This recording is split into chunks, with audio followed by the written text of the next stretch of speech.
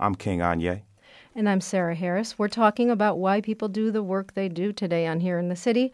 Now, Juvencio Jimenez is a hairstylist to the stars. He does not disclose the names of the celebrities who have followed him from his premier salon in Beverly Hills to his current lower-profile shop on La Brea in the Mid-City area, but follow Juvencio they do. I visited his salon while he did a relaxer and a cut and talked to him about why he loves his work and what made him decide to duck out of the limelight for a while. Roland's Barbershop. Hi, William. Can I call you back? Because I'm in the middle of a color right now. Not the upshot of having your own shop. Actually, but you know what, though? I'm a control freak, so I like doing everything. You know, before, when I worked for people, it was different, you know, because I wasn't in control. So I've had my own shop. I've done working at a really high-end situation, a very high-fashion situation. And then I've done my own situation, which is a combination of both. And now I've had to just regroup.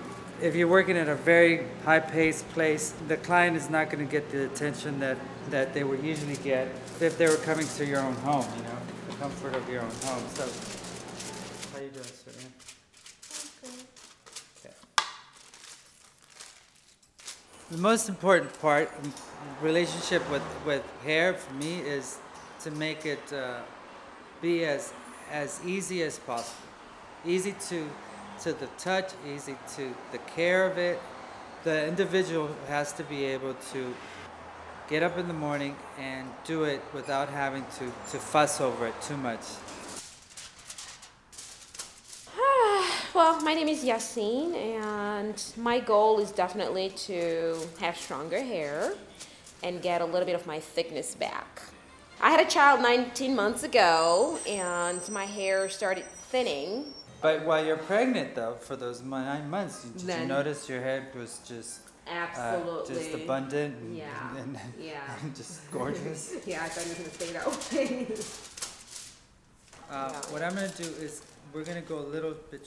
It's basically all one length, but you have a lot of breakage through here. So you're really thinking about these time relationships, right? The lifestyle, absolutely. It's got to do with, you know, throughout my career, I've seen how instant satisfaction is one thing, and you get a great haircut, and sometimes you keep it for 2 or 3 days because it looks so great, and that's awesome. That's a beautiful thing. But when you wash and you wake up to do it yourself, you find yourself in a mess where you're not able to duplicate what the stylist did prior.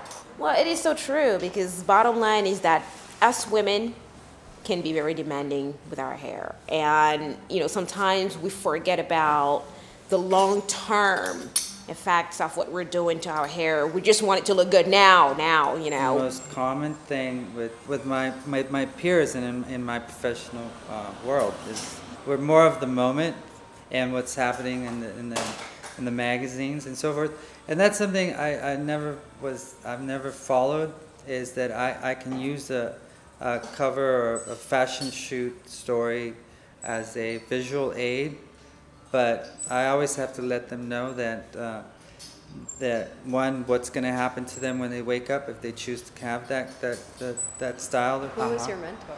He's an icon, and his name is William Escalera, and he works at a place called Borelli's now, which he owned that place, that location, which was called Ménage à Trois, and Ménage à Trois is where I trained under him. So how did you come to do what you do?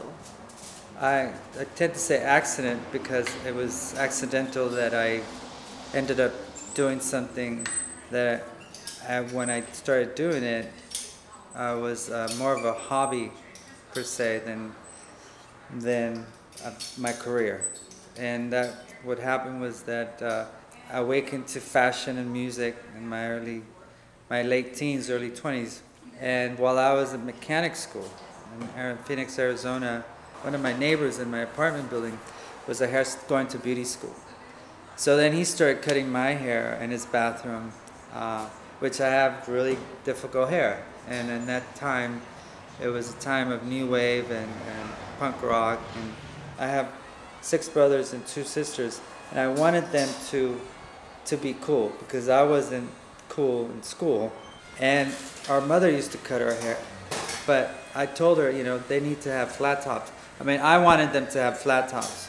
So I asked my barber how to do a flat top, and I tried it, and what happened was that they ended up having to shave their head completely. Like, through my siblings, I learned how to use the machines, the clippers as they call them, and then took it on to my friends and my girlfriend at that time.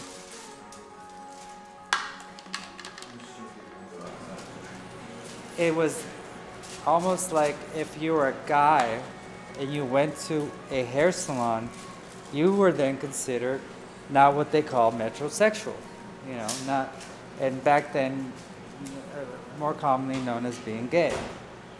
And if you worked in a hair salon, if you became a hairdresser instead of a barber, for sure you were gay. That was just. And when I came into the business, I didn't know all this because I come from.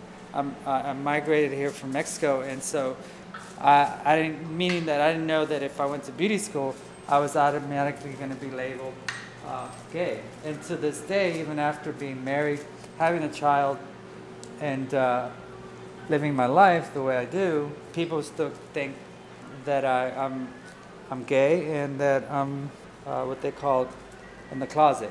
Because there's a total, prejudice towards straight males in the hair world,